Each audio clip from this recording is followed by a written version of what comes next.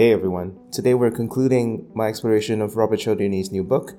He added a seventh principle of the principles of influence, and the principle is unity.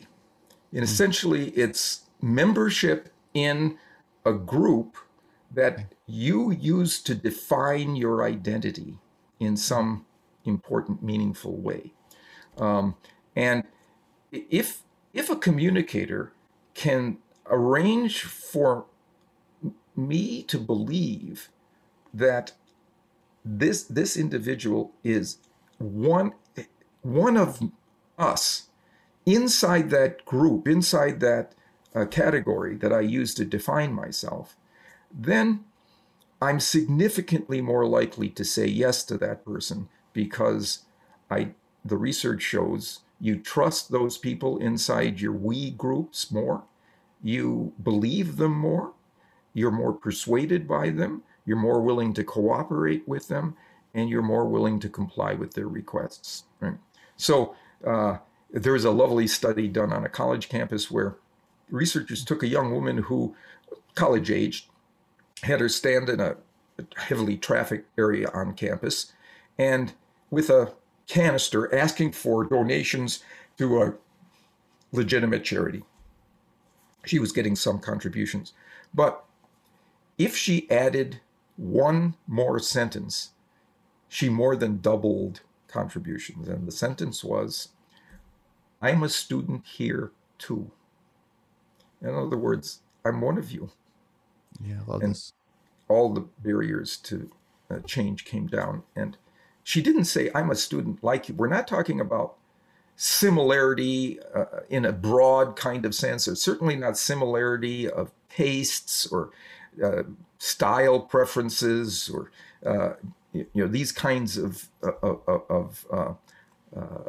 inclinations. We're talking about commonality of membership in an existing meaningful group, what commentators are calling our tribes these days, and tribalism. You know, Yeah, I mean it's so obviously tied to tribalism, and um, there's a certain mentality going around of like, well, you can't possibly understand what I've been through because it's my own that's personal right. experience.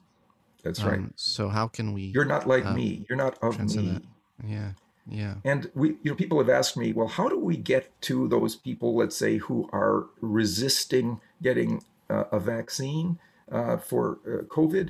yeah. And it turns out there's a technique within persuasion science that allows us to get into their we group. And it's not just to have somebody who is similar to them in background or region, but who can honestly say, I used to believe that too. Right? And then I saw something happen, or something happened to me. There was a new piece of information that entered the system, and I changed. Right? And the title of this is called The Convert Communicator, the Hmm. person who has been converted from who you were in this very relevant way to something else based on a new piece of information. It makes it very difficult to dismiss that person. Oh, that's not me. That's not us. No, it was you.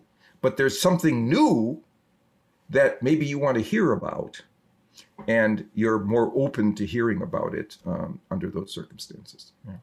Oh, let's just double click on this topic because it's so important. Which types of recognized commonalities between different ethnic or racial groups lead to lasting reductions of prejudice, and which only lead to very temporary reductions? Yeah. The temporary ones are the ones that get swept away easily by the passage of time or new situations that evolve. Um, where, but those that are the more durable are those that are aligned with evolutionary forces, right? Right? And there are two of them that are powerful. Right? One is commonality of family, right?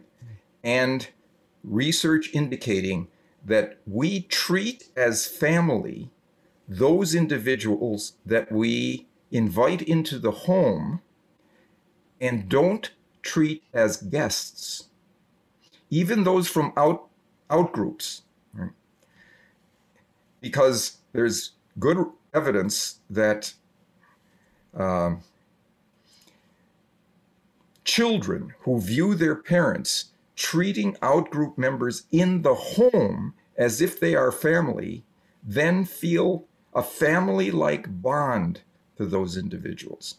So one thing we can do as parents, now this is a longer stage approach, but if we want our children to view the species as the group, the meaningful social identity, if we want them to see humanity as the group, right, we should systematically invite into the home people from a variety of groups that are not our own, right? And here's the key that my mother would criticize me for if I Can I guess it? Can I guess Yes. what it is? Please. Don't treat them as though they're guests. That's exactly right. Yay! Ask them to help set the table. Ask them to help clean up, just like you would a family member.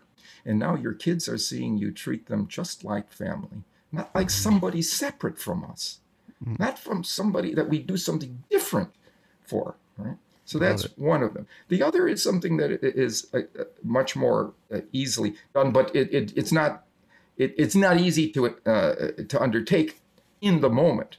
But there's research to show that we feel more bonded to the people that we share a region or community or neighborhood with, right? Because, again, evolutionarily, we began as a species we evolved in small groups, tribes and clans of one sort or another that were barely more than 25 to 50 individuals at a time. And those individuals typically shared our identity. They shared our genetic identity, right? And so what we find now is evidence that people give favor to those inside their region. There's even a term for it called localism, where you find, for example, that if you receive a request to participate in a survey from a university, you're significantly more likely to comply with that request if it's a university in your state. Right? There was a study done of people who reacted to a military death in Afghanistan, let's say Afghanistan, so a U.S. soldier, military personnel was killed. They became significantly more against the war in Afghanistan if that soldier was from their state.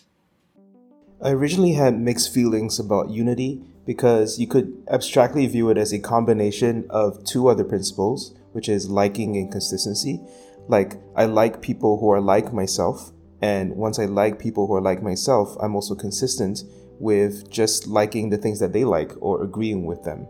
But I think I have to agree with Robert that this is strong enough. Tribalism or family attributes or regionalism is just strong enough that it stands alone as an influence, particularly because it just turns people a funny way in which they would just agree with something when everything else should tell them to disagree. They just agree with it because they're my family, right? I just have to do it because they're my family.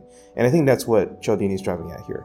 That there is a tribalism within humans, is inborn in how we behave, and we have to recognize it, use it when it suits us, and then also recognize it when it's being used on us.